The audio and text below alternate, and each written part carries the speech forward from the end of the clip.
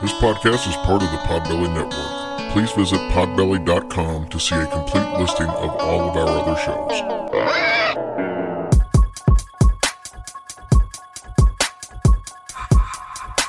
It's about to be a fun ride. Follow along, watch as we slide. Paranormal just hit the lights. Goosebumps all through the night. Mixing just a little bit of twang. That girl sure can't do a thing. Together, hillbillies go insane. Laugh so hard it'll hurt your brain. Podcast you won't ever change. These two here, they got the recipe. Sit on back and listen in to some of our darkest mysteries, eh? Welcome to Hillbilly Horror Stories. And now here's your hosts, Jerry and Tracy Polly, and their dog Ninja. Hey guys, welcome to episode 228 of Hillbilly Horror Stories. I'm Jerry. And I'm Tracy. Tracy, I see... Gobble, gobble, gobble. Oh. I want to do it like that one guy on the commercial. Raymond? Oh. Yeah, I can't do it. But anyway, Go ahead. It is what it is. It is. Oh, and it's over. So there you go. There you go. Tracy, first of all, we want to thank all of our military and civil servants all over the world, no matter which country you represent. Thank all of you for everything you do, especially everyone on the front line of COVID. Yes, God bless you all, and I'm sorry you couldn't be with your families this year, but, you know, we're always thinking about you and praying for you, and thank you for keeping us all safe. Yep, absolutely. We know everybody's struggling right now, and I do mean everybody, because I don't know anybody that's not having at least some type of issue. Oh, with I know what's going on, especially with a lot of the states are on new lockdowns and stuff like that, and it's just really causing a lot of issues. We're seeing a lot more posts pop up in the group than even normal with people struggling, and we just want to let you know that we're there for you. You can join the group if you're not a member of the group, and you can have some success there with having a bunch of people that you can talk to on a more private basis. You can PM most of those people, or you can talk to Tracy or myself. Also, if you want to get a little more anonymous, you can maybe try the suicide hotline in the U.S. Yes, that number is 800-273-8255, or you can text them at 741-741. So, you know, we know it's hard, but just try to get something happy out of this. Like, for me, this sounds so stupid, but Rudolph is back on TV.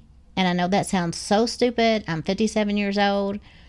But that was something me and my mom did every year. She would call me every year since I, you know, after I moved out. Oh, Rudolph's on, you know. And for me, that just helps me get through a lot. And I know it's a cartoon, but whatever it takes. Yeah, whatever it takes to get you guys through it. And, you know, just try to think of your blessings. As usual, we mentioned the holiday that would just pass, Thanksgiving, here in the United States. And this episode is sponsored by El Yucateco, and they would be happy to know that we brought 3 different bottles of El Yucateco to Thanksgiving dinner to Tracy's sister. And we sat over there and just let everybody try it, and they were trying on a little bit of this and a little bit of that, and I know it got tried on some deviled eggs, and it got tried on a little bit of turkey, which I never would have thought of doing, but it actually helped the taste of the deviled eggs. Stop it. But anyway, there are 7 different flavors, 5 of which are habanero based. The other 2 are chipotle, which just has a little bit of a smoky taste, and I know I got excited right there because I like the smoky taste. I like the chipotle, and then the other one is the jalapeno. It is the number 1 habanero based hot sauce in the United States and top 10 out of all hot sauces. #King of Flavor. Eat it up. So if you don't have any at your major grocer, which a lot of Targets and Walmarts carry them, you can get yours at elucateco.com, and you can save 10% by using Hillbilly Horror as your discount coupon. Yeah, guys, check it out. Okay, Tracy. Okay. This story. So we've done a show on the Ryman Auditorium in Nashville in the past. You know, I don't think that's ever been released on the regular show. It was a Patreon episode. Oh. And I know we talked about releasing it like on one of our vacations or something where we needed an episode. I don't think we actually ever did, though. It's a really good episode if you haven't heard it yet. And maybe one day it'll get out there if not. Some consider the Ryman to be the absolute most haunted place in Nashville, Tennessee. But there's a few other little places in that area that definitely would give them a run for their money. And I thought we would talk about those two places tonight. Oh, sounds good. So the first one is just outside of Nashville, and it's called the Hermitage. Have you ever heard of the Hermitage? No. What the heck is that? Where the hermits live? No. Way to take it literal, though. Oh. Why are you going to keep moving that thing? Because that makes a noise every time you do it. I'm sorry, you always like all up in my face. I was trying to move it back a little bit. That's what she said. So I've had a few chances to actually go to the Hermitage, but every time that I did, something came up that kept me from being able to go in. And matter of fact, the last time we were actually going to go there, and you probably don't remember, but that's actually when we got the call that Kevin had passed away. Yeah. So we just decided to go ahead and leave Nashville and go back for obvious reasons and spend time with friends and family. So the Hermitage, as we said, it's about 10 miles east of Nashville. It's a plantation and a museum today, and it was once owned by the 7th President of the United States. Any guess? Oh, God. Heck no. I don't remember history. Andrew Jackson. Oh, yeah, Andrew Jackson. He owned the Hermitage from 1804 until his death in 1845. Now, Jackson only lived there full-time after he retired from public office in 1837, and he was living there, off and on before that. It is a National Historic Landmark. So today, the Hermitage site is on 1,120 acres. Now, that's a little bit bigger than the 1,050 acres that when Jackson owned it on the original plantation. Andrew Jackson and his wife, Rachel, they didn't always live in a beautiful mansion, though. From 1804 to 1821, they lived in a log cabin that they had built on the property. Cool. I'd rather live there. So the first two-story house that they built, it was damaged by fire in 1834. It was a chimney fire, and it did a lot of damage. So this led to them building a 13-room house that is the site right there as you go now. So that's the house that's there now was one that was built after the fire in 1834. So the plantation was a cotton plantation at the time, and it did run on slave labor. Andrew Jackson was elected president in 1828. Now, President Jackson and his wife Rachel are actually buried on the premises of the Hermitage right next to each other in the garden. That's really nice. Yeah, you'd have to see how this is set up. Think of like how a gazebo is. So it's kind of like a gazebo in the fact that, but it's got a little dome. It's got 4 columns in each corner, so it's round. Of course. And then it's round concrete, and the round concrete has 2 slabs on them, and they're buried under each one of those slabs. Very cool. Yeah, it's really cool. I'll try to post a picture. I say that, but I won't because I forget. Oh. I'll try to remember, though. But you can look it up. Anyway, so they're buried there. Rachel died in 1828. Andrew lived another 16 years after his wife's death, though. Andrew Jackson Jr. inherited the property after President Jackson died. Now, Andrew Jr. was not biologically their son, even though his name was Andrew Jr. He was actually adopted and was Rachel's orphan nephew. Oh, So well, that once was nice they did that. Once he became orphan, they took him in and adopted him and changed his name. Very cool. That's really nice. So Andrew was not really into farming, Andrew Jr. Oh, So when he took it over, he's not really into farming. And he chose to invest in a couple of, we're going to say, not so wise ventures. Like, for example, he bought an ironworks company, and he also bought a lead mine. And neither one of those did very well. And he got so far in debt that he eventually had to sell off the property to the state of Tennessee. He sold it off little chunks of it at first.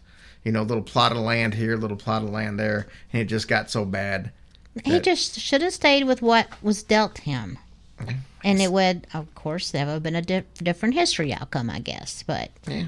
I mean, if somebody's going to adopt you and give you his name, I would say you should be grateful enough But that don't mean you should be forced to have to follow in your parents' footsteps of their career. I mean, if that was the case, almost every attorney's kid would be an attorney, and every I know. doctor's kid would be a doctor. And Well, I guess you're right.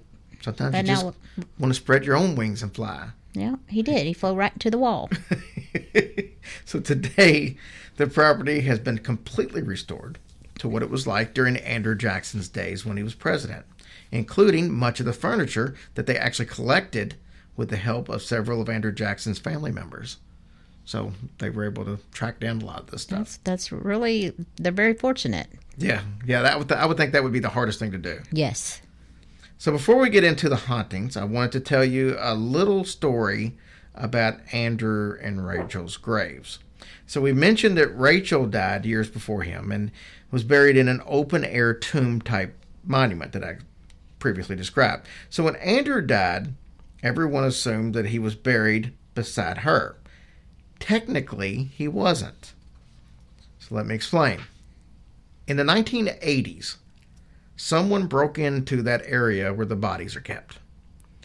And they tried to lift that huge concrete cover that was over the top of Andrew's casket. Mm-hmm. So it was way too heavy. They couldn't do it. They started to, and it was just enough to see that they had actually tried.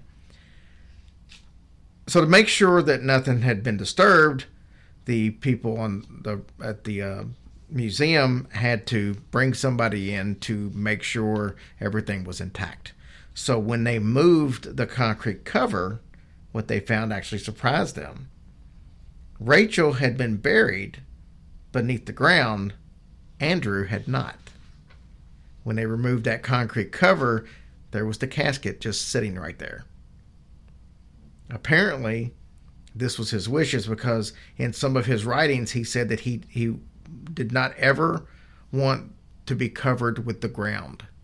Oh.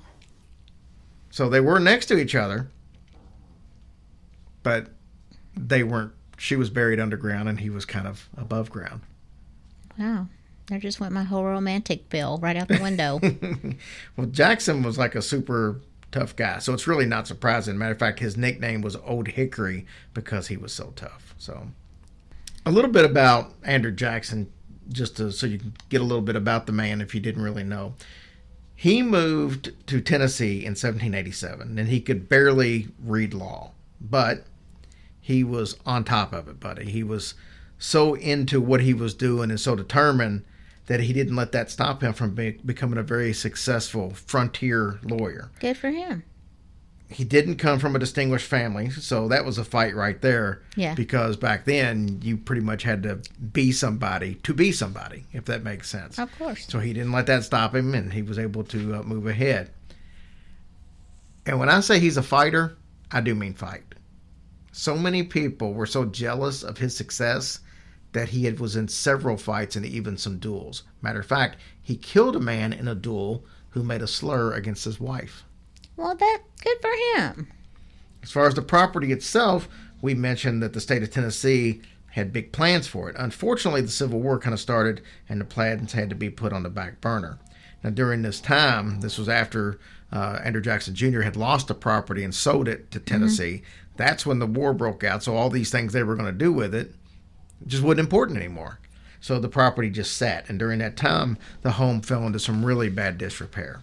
I wonder if you slapped that guy in the face with a glove. I don't think that's how, I don't think a that's duel. I don't think that's how the duels really worked. I think that Only was like in cartoons? I think that was the duels in France worked like that. Or like the French guy on the well, ask that guy on the Cupcake Wars thing you watch. The French judge. Yeah, you can't understand a thing come out of his mouth. Yeah, that's a cupcake. What are you talking about? All I got was cupcake. But anyways, the people of Tennessee petitioned for the preservation and the restoration of the home, and that's when the Ladies Hermitage Association was created, and they oversaw the caretaking of the home. So they started restoring the property. Now, what have we learned about when you start restoring properties that are really old? Crap's about to happen. Right. So it tends to bring out the paranormal activities in almost every case. And during the restoration process, there were concerns of vandals breaking into the place and screwing up what they'd already fixed. So they decided to hire a caretaker. But that was going to take some time, and they didn't have anybody right off the bat. So a few members decided that they were going to camp out inside the house. Mm-hmm. That's really roughing it.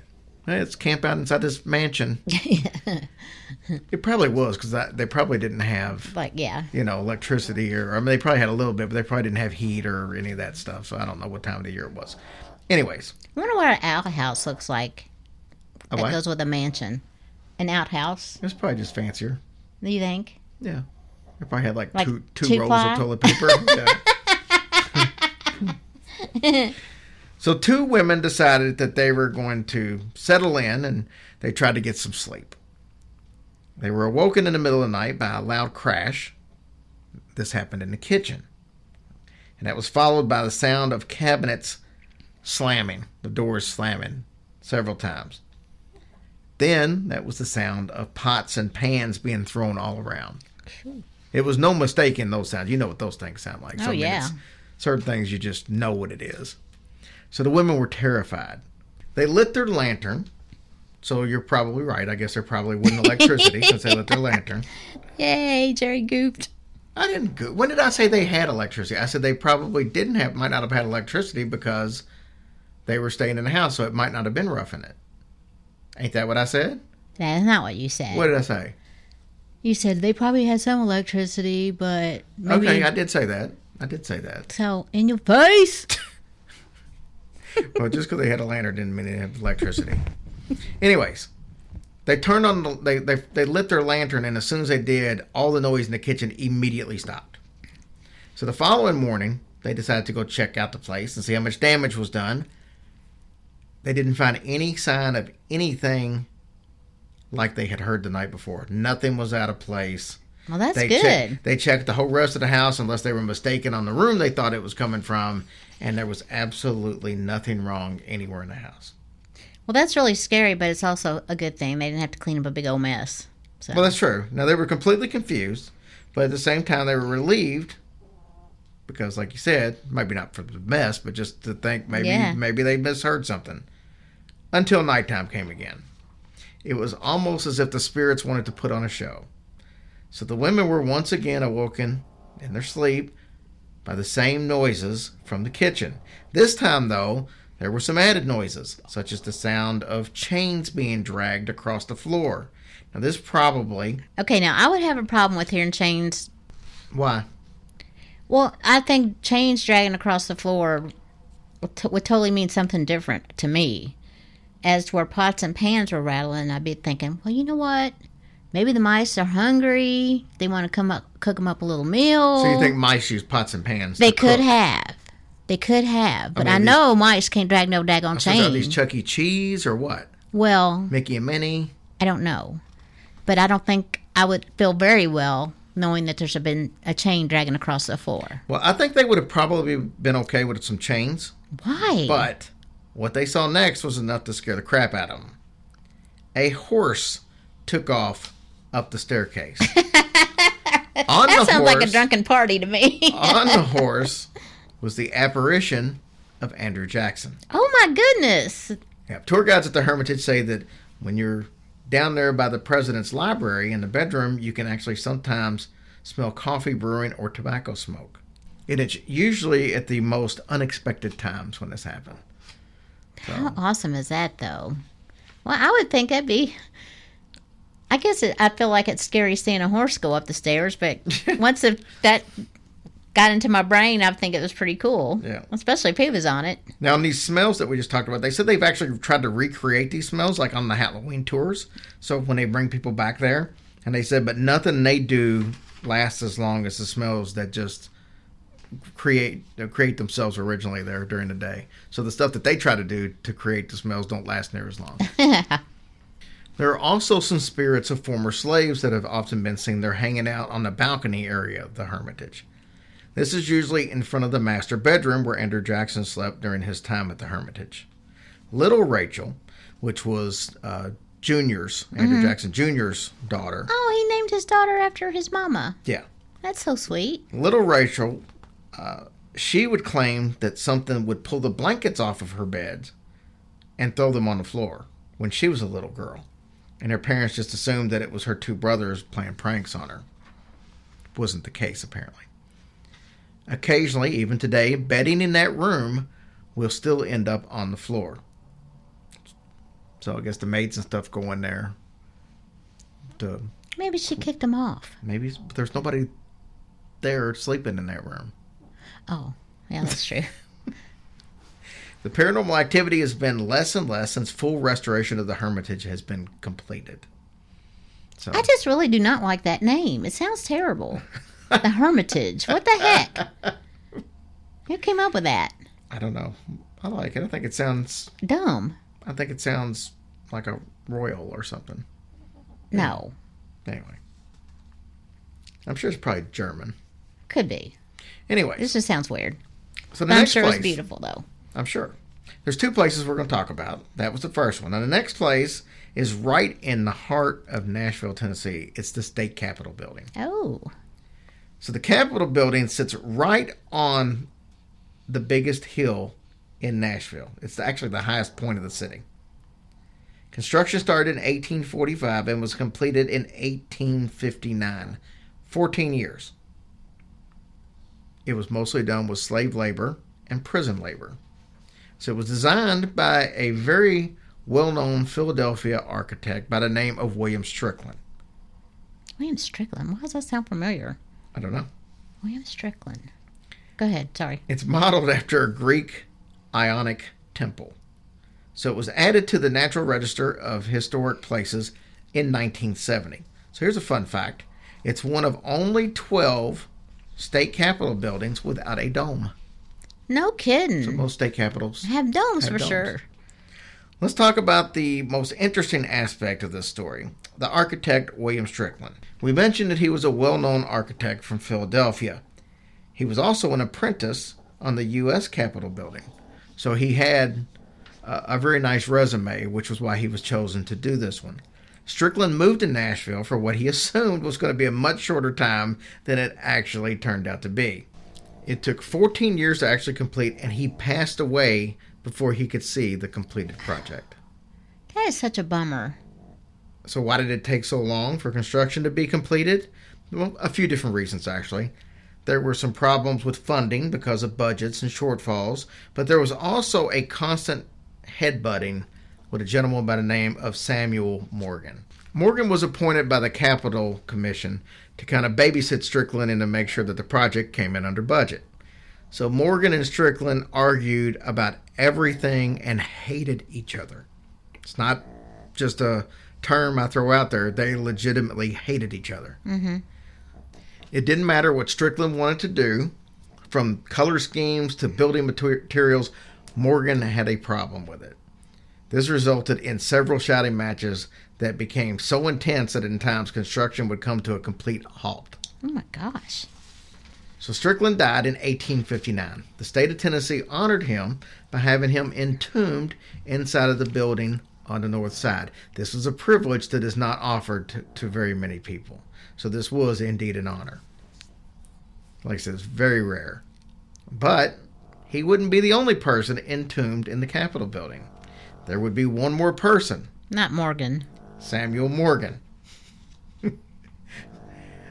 I hope they put him on the other side. He is also on the north side of the building. Now that's just being mean. So now these two men who hated each other are spending eternity buried in the same part of the Tennessee State Capitol building.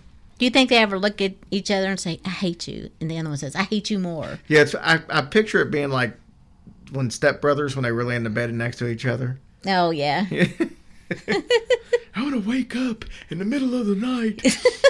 So anyways, almost every night, even today, people will hear the echoey voices of two men arguing on the grounds of the State Capitol building on the north side. This has resulted in many calls to the police department. No. Many of the responding officers have basically got there. They've said, hey, we've heard the two men. They're obviously in a heated argument, cussing and yelling at each other on the north side, but we can't locate either man. Oh, my gosh. Sometimes they will send rookies out on some of these calls as jokes. On one occasion, the responding officer, he came back to the police station, and he was completely confused. And eventually the chief told him that it was just the two men who built the Capitol building. They've been arguing for years. That ought to be tiresome. All right, so before we get to the last little tidbit I got here, because I added a couple of stuff here from the Ryman, but we've got an interview coming up after this, so stay tuned. Sarah Val is a medium, and she has an awesome story. And let me tell you a little bit before we even get into this. She's got some really cool stories just in general. But in the initial interview that we did, she talks about 11/11. And she says it's a long story. We'll talk about that at another time. So we recorded another segment to use on Patreon. And it was so good that I decided to use it here today. So when you hear it, you're going to hear it say Patreon and stuff. But you've got to hear this story. So we'll leave it at that. Very cool. All right. So let's talk about the Ryman Auditorium. It's one of the most haunted places in Nashville, like we said earlier. We're not going to get into a bunch of details because we've done an entire episode. We can go back and find that one. But I did find a few stories in the process of searching this Nashville stuff that we didn't mention in that one, and I thought it was pretty cool, so I brought them up. Just a quick little retrace, since for some of you who might not know, the Ryman was home to the Grand Ole Opry from 1943 to 1974. And it featured some of the greatest stars in country music over the years, and it's said that several come back after they have passed on to hang out there. And, Hank Williams Sr. is actually one of the ones that's the most prominent. It goes to the senior. I'd hang out there. It's a great place to hang out. So the Ryman is still host to several events every year. It's not uncommon during those events to have something paranormal happen. Country music star Lori Morgan, she said that when she was younger, that her and her father would come to the Ryman often. She said that there would be this very unattractive old man with long white hair backstage. Every time she would ask her father who this man was, he would disappear. Lori said that her and her girlfriend started calling the old man the Phantom of the Opry. She said because they would only see him ever so often standing in the corner, but then no one knew who he was. As we mentioned earlier, there have been several sightings of Hank Williams here, so much so that 2 songs have been written about it. The Ride by David Allan Coe in 1983, and Midnight in Montgomery in 1992 by Alan Jackson. Now, one of my favorite stories comes from a gentleman by the name of Terry Eldridge from the Grackles. They're a Grammy Award-winning group, believe it or not. Okay, never heard of them. One day, he and his bassist, Terry, they're kind of just hanging out, doing a taping at the Opry, at the Ryman. And there was a bunch of other acts there, they said. Bobby and Sonny Osborne, better known as the Osborne Brothers, were there. And they were all on stage just kind of chit-chatting. Sonny said, "How cool is it that Hank Williams and Patsy Cline might be flying around in here?" At that exact time, 2 windows behind the stage flew open. Not closed. They were already closed, and they both raised up at the exact same time. Nice. I thought that was pretty cool. That's very, very cool. So anyway, there's a couple of haunted Nashville places. Yeah, I like that. We've got I'm going to stick with a Nashville theme. Right outside of Nashville was Franklin, and the Battle of Franklin during the Civil War. There's a couple of properties on there that I'm going to get into at a probably either next week or the week after. Very nice. I like Nashville. Yeah. It's a cool place for sure. All right, Tracy, we're going to do our interview with Sarah, but first, we're going to do our Patreons and stuff after a quick word from our sponsor. All right, Tracy, what do you got for our Patreons and iTunes reviews this week? Well, I'm going to give an award out to this person, Mojo Lobster. Bless his heart, he leaves a review every week, and we really appreciate it, honey. And then we have Courtney Miller, 13. Thank you, beautiful. We appreciate you. Lincoln Daisy Rain. I love that name. Whatever, it's just beautiful. And Jake, 4824. And our Patreons this week is Peter Clayson. I think that's how you say it. Thank you so much, Peter, for your patronage. We appreciate it so much. Yeah, and before we go any further, we want to say a very special get well soon. Oh, my goodness, yes. To Caden, who I know has really struggled in the past couple of months. And it looks like things are taking a turn for the better, so we can only hope that things continue on. Caden, thank you so much for listening to us. Thank you, sweetheart. That means the world to us. And so happy that you're on the mend and hurry up and get out of that damn place. All right, before we bring on Sarah Val, just a quick reminder that the store has constant sales going on. Apparently the place where we have our store does a sale like every 4 days.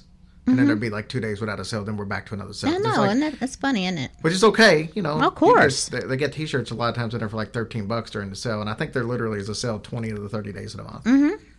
Anyways, go to our website, hillbillyhorrorstories.com. That's where you can buy copies of the books if you want autographed and personalized, or you can get them on Amazon.com if you want to do that. Please, if you have gotten a book already and you enjoyed it, please leave a review. If you didn't enjoy it, do not leave a review. Unless you're going to lie. Yeah. Either way. But so you can get all your merchandise and a bunch of Christmas shopping and stuff done on hillbillyhorrorstories.com. Amen. All right. Are we ready to listen to this interview? You've heard it. I have heard it, and it's pretty amazing. So let's listen to Miss Sarah Val. Hey guys, I've got Sarah Val on, and she is a medium from up in the Michigan area. Sarah, thanks for coming on. Hey, thanks so much for having me. I appreciate it. So Sarah, like I do with most of my guests, I'm going to turn most of this segment over to you. And you're going to tell me a little bit about your paranormal journey and share some stories, possible some experiences with us. And then we'll kind of interact at the end and see if we can't wrap this thing up with a few questions to clarify some things. That sound good? Sounds awesome. All right. Well, it's all yours, my dear. All right. Thank you so much. Well, first off, it looks like it's almost 11/11, which is crazy because I have 11/11 tattooed on my neck. And anyone that knows me knows that I have a long story with that. I won't get into that right now because I could talk for hours about it. But my name is Sarah Val. I am the Dark Angel model to David Cutler's Shadows Beyond the Grave Paranormal. I started writing a book about my paranormal journey back in 2016. I actually just found those writings this morning, and I would love to complete that this year and make that my New Year's goal. So that's something I'm looking forward to. You can find me on my Facebook business page. It's Sarah Val-Medium. I began my paranormal journey in 2015. I've been on a couple radio shows, one being the Ghostly Hour After Hours with David Cook on KCOR Digital Radio Network out of Nevada, as well as the Rick and Sarah Show, where I was a co-host in 2016 with author and paranormal guru Rick Wade, where we connected with people who have crossed over right on the live feed. I have done over 1,000 readings. I am proud to say that I recently predicted one missing person's case, their cause, location, and the clothing they were wearing. I have connected with spirits within 1 hour of passing. I specialize in remote viewing, meaning I describe in detail objects that are connected to spirits, such as jewelry, what they've decorated with in their home, down to the clothes and shoes that they wear or wore. I do not consider myself psychic in the sense when people say, okay, what am I thinking right now? Or what did I do yesterday? I don't really know that. My specialty is directly with the deceased. So basically, I wanted to kind of share a couple of stories with my experience with my family and the paranormal. One story came up back in the early 2000s. It was in the childhood house that I grew up in. And my dad was sitting at a kitchen table doing paperwork, and he saw like smoke or fog along the back of the yard near the fenced area, and he thought that it was weird that it wasn't dissipating, and it was just kind of, hovering above the ground. He didn't think too much of it and just, went back to his paperwork. He decided that he wanted to look back towards the yard again a few minutes later and noticed that whatever it was, entity had moved. At that point, he tried to apply common sense to it. What could it be? Could it be nature related? Could it be, you know what I'm saying, like fog? But all of a sudden, he felt this chill through his body, and it just interrupted his work, causing him to look out the window again. And at that point, that entity was right up to the window, literally just there. And he said he described it as like white light or this energy that was very foggy and smoky. And he felt like he was being watched or violated. When I asked him about it today, I called and asked him about it, and to kind of remind me the story. He also noted that it was just 3 days after his father had passed. So he said he'd like to think that that was a visit from my grandpa. So that's a pretty cool story. Yes, I love those kind of stories about possible relatives visiting and giving you some assurance. That's always my favorite stories. I know. Absolutely, because it just makes you feel more at peace, and yeah, it's pretty cool. I lived in a home in Corona, Michigan on Mack Street in Shiawassee County. This was back when my son was 2, so God, this was probably about 10 years ago. The house was a medical facility back in the early 1900s, owned by a doctor who housed many patients there. He ended up an alcoholic and passing away. Dozens and dozens of tenants later lived there. The last one before me was an alcoholic who also lived there and passed away. When I moved in, I really felt the depressing state of that house.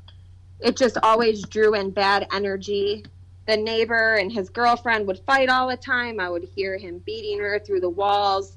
They even had multiple house fires in that home. When people say homes can have quote-unquote bad juju, that is 100% true, and I agree. Everyone said that it was creepy or they felt they were watched there. It wasn't until I took a photo in the mirror one day, and I kid you not, a family, a man, woman, and child were in that photo with me in spirit form. I have posted that photo on my Sarah Val Medium page if anybody would like to check it out and tell me what they think. Very cool. Yeah, come to find out that doctor had a wife and kid. So that doctor there had a wife and kid in that home with them, and I believe possibly it could have been them in that photo with me. Another interesting part of that house was in a certain bedroom, which was my room at the time. Anytime anyone would live there before or after me developed depression. It was a very different kind of depression with racing thoughts, something that I had never experienced before. The girl who moved in after me had the same room, and she messaged me telling me how depressed she was feeling and how hopeless she was. She started feeling immediately better after moving. I have over 100 that home with faces along the Shiawassee County River that were literally right up to my kitchen window that was overlooking the river. It's insane. It's crazy. So ultimately, that home was investigated by Alley Paranormal in Owasso, Michigan. And several photos, even outside of the home, showed spiritual images that were unknown and hard for anybody to make sense of. So, kind of a cool story as well. So, how long did you live there? I lived there for just a couple years. I couldn't take it. I can't explain it. Like, the house had one of those, like, dungeon basements, too, that had, like, narrow steps that went down into this. It was creepy. Like, I had people tell me that the house probably remember like the old fashioned houses where, isn't it called like the parlor where like they have the funerals? Yes.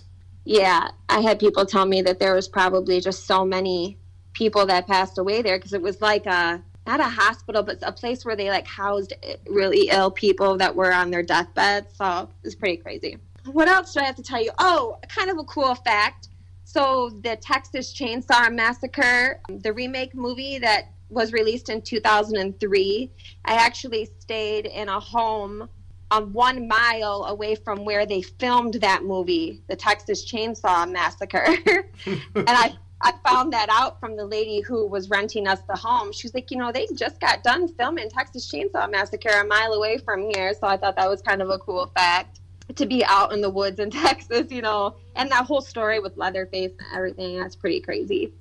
Yeah, it's funny. Right next to where we're recording in the podcast room that I've got set up, our studio, I have got a giant cardboard cutout of Leatherface that I'm sitting here looking at as you're telling that story. Oh, really? That's crazy. Yeah. What was I going to say? Go ahead. I was going to say, when you're ready, I've got some questions. Absolutely. Go ahead. Talk to me about remote viewing a little bit. For example, when would there be a time when remote viewing would be something that would be beneficial? Is that the type of things that you would use in a missing person case like you talked about? Yeah, you can, absolutely. Remote viewing is what I've learned in my experience is like I'm able to identify objects that were in somebody's home, or like the color of the clothes they're wearing, or I can see. I've literally been able to go through somebody's whole house that I don't even know, like a stranger, and identify where everything is in colors and pictures on the walls and everything. So yes, I believe that being a remote viewer gives you the detailed images and pictures that you can refer back to. Like I see this and I tell the people that's exactly what's on my table, or that is exactly what he was wearing, or that's so it's a huge gift. It's a huge gift to be able to help people. Like that's what I'm about, is just being able to reach out, help people. That missing persons case recently, that was the first time I had ever done something like that, but they were really grateful. It's just, yeah, so like remote viewing and direct connection is just basically picking up on objects, yeah. Are you able to share any of the information on the missing persons case that you were with? No, all I'll just say is it was the family that reached out to me. It was actually a client of mine who I've done several readings for. And she said, hey, we can't find him. We don't know where he is. Have you ever done this before? Can you give us any information? And I just said, he's in a field with some trees, and I see like a barn or a silo. And then I told her, what he was wearing. And I said that it was like drug related and that he overdosed. And then she messaged me back within an hour. They had found him, and that was exactly, it was all right. It was all right. And I got chills through my body, and I just put my phone down, and I'm like, okay, spirit, like you're using me for something, and if I can help people, I believe that's, it's a blessing. So now in that situation, is it okay to ask if that turned out good or bad with the missing person, unfortunately? They found him. He was passed on. Okay, that's what I was curious about, but I didn't want to just. Yeah, like I said, they messaged me within an hour and said that they found him and that he was passed on and stuff. So yeah, it was pretty interesting. Did you have any other questions? Yeah, I was trying to think back to something else you had mentioned earlier. In the first story you told about your dad and thinking that it might be a possible visit from a loved one. Have you heard many people describe an entity such as that with the bright light that they saw, or is it usually different for each person that you discuss visits from loved ones? Yeah, it's all just different people's different stories. Trying to think if anyone's ever told me about a white light. Anytime I usually hear, it's usually dark. It's usually dark figures. In fact, that's what I was experiencing back in 2016. I was going to mention I had a shadow figure that was in a home of a guy who passed away. Man, these spirits follow me everywhere. Now that I'm talking about this, I'm realizing that like everywhere I've lived, something crazy has happened. So, but I'd be sleeping, and there would be this figure, this like shadow man over me, and I could feel him trying to pull me like out of bed. That's the best way to describe it. It was so haunting and demonic and horrible. Oh, and now I'm remembering something else. We heard knocking in my bedroom, like literally like this, on the wall right when we moved in that house. And I remember looking at my boyfriend at the time. I'm like, did you just hear that? And he's like, yeah. I was like, well, see if somebody's here. Nobody was around. Nobody was outside. The kids, I don't even think the kids were home at the time. And I was like, what was that? And we heard that knocking. I want to say it lasted probably maybe a month until I said some like cleansing rituals and stuff, and it went away. But I saw him walking by my daughter's bedroom one day. We were sitting there watching TV. The door was open. I was alone with her. And I got so used to this figure that when I saw him walk by, I just texted my boyfriend who was at work, and I said, someone's in the house. And he's like, what? Oh my God. I said, no, it's okay. It's just that spirit guy. Because he knew about him too. I said, it's a dark figure. He just walked by. I saw him clear as day. And I was like, I'm so creeped out. You know, it was crazy. And even like in the basement of that house, like my brother got really creeped out a couple times. We were doing some recordings. He said a door slammed. I mean, like it was just, and I like to look back at the history of a house, like who lived here before, you know, and there was a gentleman that died of kidney failure there. So I just thought, well, maybe he's lingering around, you know. So I tried doing like the cleansing rituals, and it seemed to get better, but pretty crazy. So here's a quick question for you that we may have something in common that you might not have realized. Are you ordained through Universal Life Church? I am. So am I. So I thought that was coincident as I was stalking your Facebook page, and I noticed it. I'm like, hey. You were stalking my Facebook. Well, you gotta at least have some kind of information on who you're interviewing, or otherwise you just didn't do your due diligence. Yeah, and I was looking at your page too, and it looks like you have tons of followers, which is awesome. Yeah, that's really cool. Yeah, I am actually. And you know what though? I've never married or baptized anybody yet. I just got it, and I didn't really press it too much. You know what I mean? I didn't really do anything with it, but I would love to do that. That would be cool. I didn't think that I would either. I had a couple of friends. As a matter of fact, last week was their anniversary. And about 5 years ago, they said, hey, because I was a stand-up comedian before, and this gentleman was a comedian friend of mine. And he was like, hey, cool. if we got you set up and paid for this, would you marry us? And I said, sure. So that's what happened. And I honestly thought that would be the only time I would ever use it. But since then, I think I've married 6 or 7 people, including my sister-in-law and her husband, one of my best friends, and his wife, which was kind of fitting because I actually knew them back when they first got together, and we're talking 20-some years ago. And then they actually fell through some troubles and split up, and I actually helped in getting them back together. So that was really ironic that I would be the one to marry them. So that worked out good.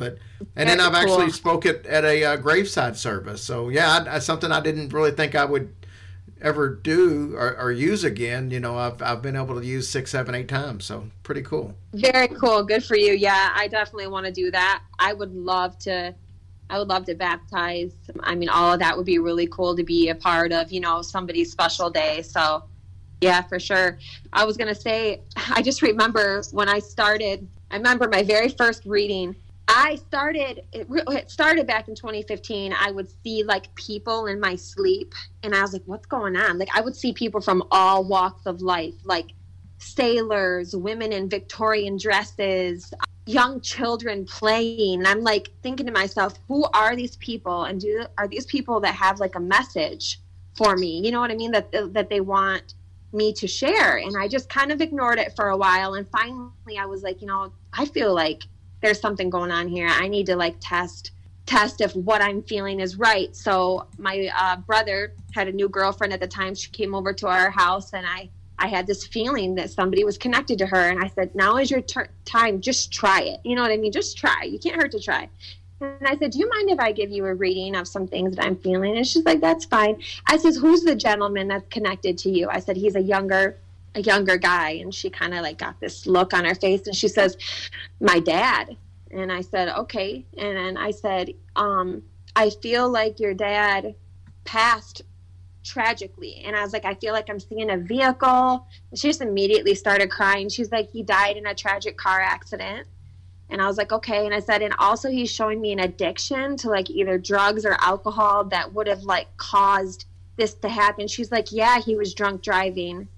And I said, Sarah, here you go. Now you got something. Run with this. I was like, because I don't know this girl. I told her, hello, hi, how are you? What's your name? I don't know anything about her. I didn't know her on Facebook. I didn't know anything about this girl. I was like, so why don't you keep trying? So the next day, my daughter was on the phone with her friend, and I was like, honey, I was like, that girl you're talking to, I feel like I'm being pulled to her. And she's like, oh God, my mom's doing one of her crazy, medium things or whatever. And she's like, just ignore her. And her friend's like, no, I kind of want to hear her out. And I said, who's the old lady that's connected to you? I said, I feel like maybe she might have passed away recently. And she said, my grandma. And I said, okay.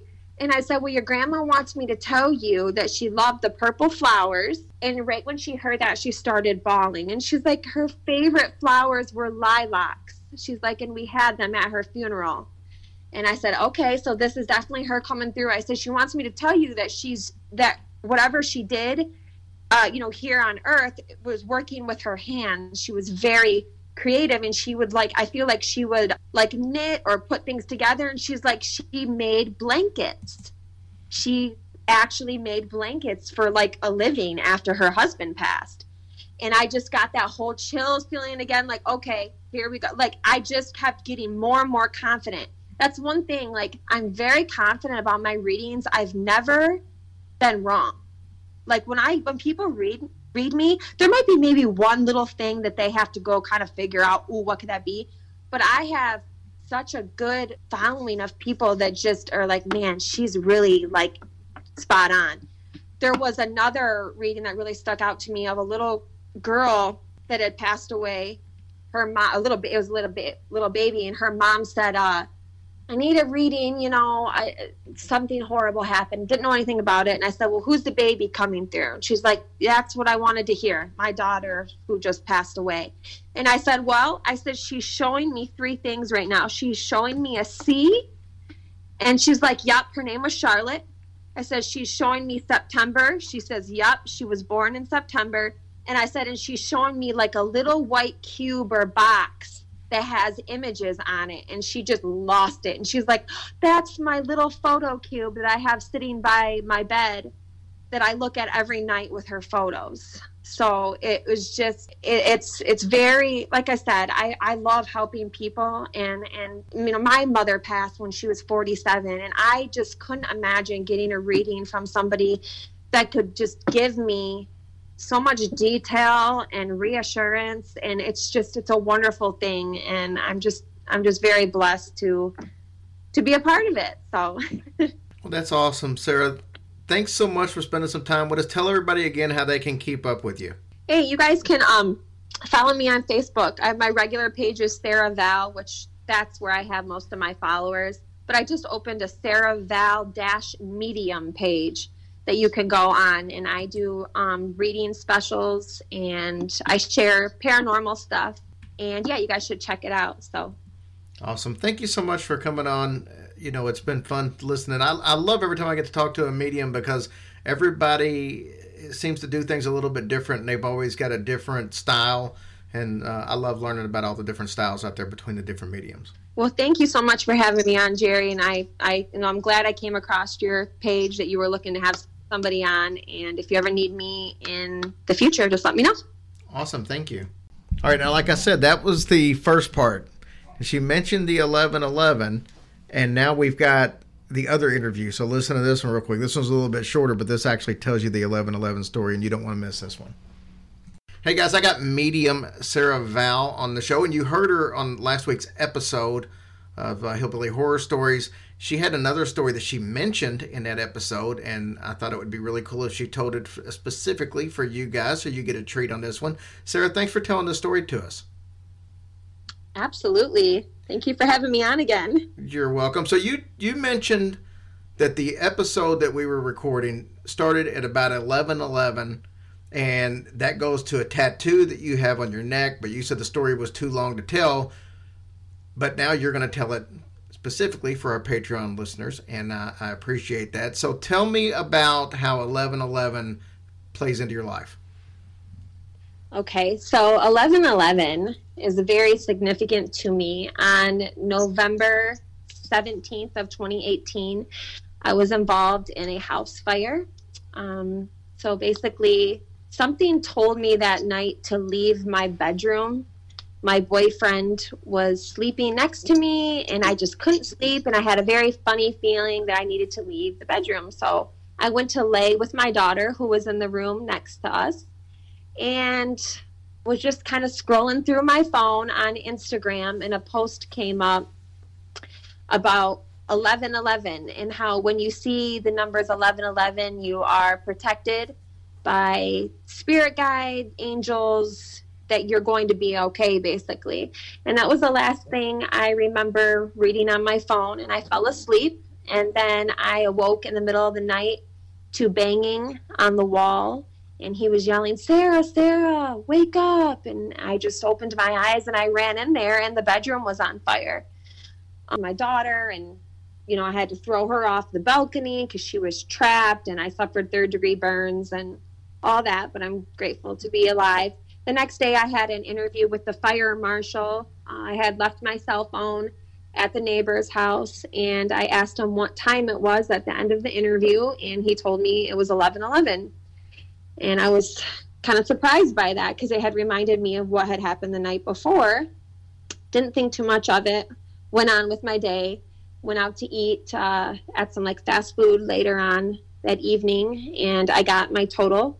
And the total on the receipt was 1111. So at that point, I was already presented with 1111 3 times. And I was feeling at that point, yeah, I definitely, am being protected.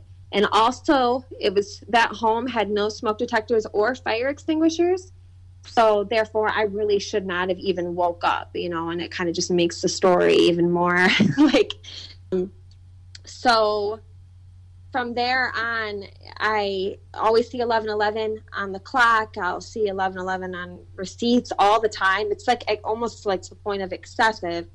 I'm always finding too that I'm always doing something important or life-changing or positive when it's 1111. And that's why I found it so funny that when we started I just looked at the clock and I said, literally right when you started talking, it was 1111. So I ended up getting 1111 tattooed on my neck from a friend of mine. Significant number in my life, and it just is also a huge reminder to me that I am blessed and I'm thankful to be alive. So, well, it's a very inspirational story, and we're glad that your family made it out of the house during the fire, because you mentioned that you went to in the next bed with your daughter, but you actually have 4 children. Luckily, only one was home that day. That's right. I forgot to mention that. Yeah, absolutely. And I didn't mention that they were all the other 3 were actually supposed to be home that night. And I remember trying to get them. For some reason, I kept trying to get you should stay, watch a movie. Well, the one went to, her friends, and then the other 2 went to, Dad's house. And I just look back on that wow, they were supposed to be there. And it's just, here's what I tell everybody. I got the 1 out. There would have been no way I could get 4 out. There would have been no way I could get 4 out. So I am grateful and thankful every day. Everything happens for a reason. And also, they also say, I was at a turning point in my life. I just gotten out of a crazy living situation and everything. They say that when something burns down, it's like Phoenix rising. I don't know if you've ever heard of that term. I have. Where a fire can symbolize a new beginning and new life. And that's from there on out, I've changed so much of who I was, and I just am so, you look at life differently. I mean, people, I have the scars, and I'm proud of them. My daughter, who was in the fire with me, she calls me Wonder Woman and Superwoman Mom, and she points to my scars, and she's just like, "Oh, Mom, you're all scarred." And I just said, "Yeah, but I did that for you." It's like my love for her on my arm. I have it on my hip and my back and my arms and different spots in my body. But it's just and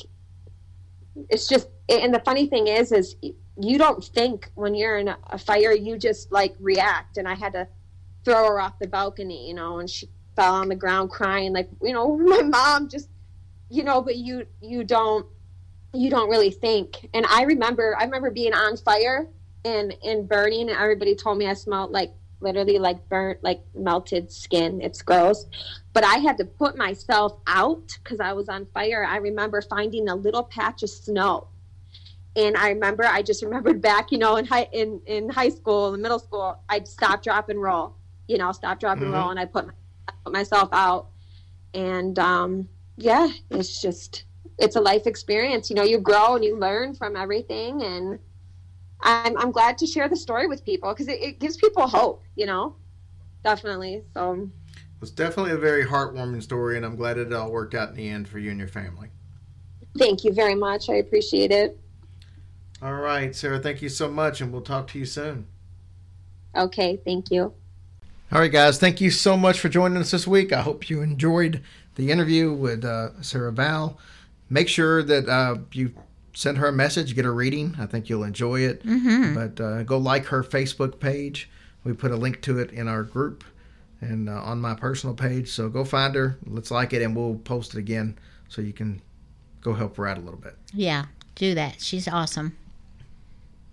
All right, guys, we'll see you next week. Have a blessed week.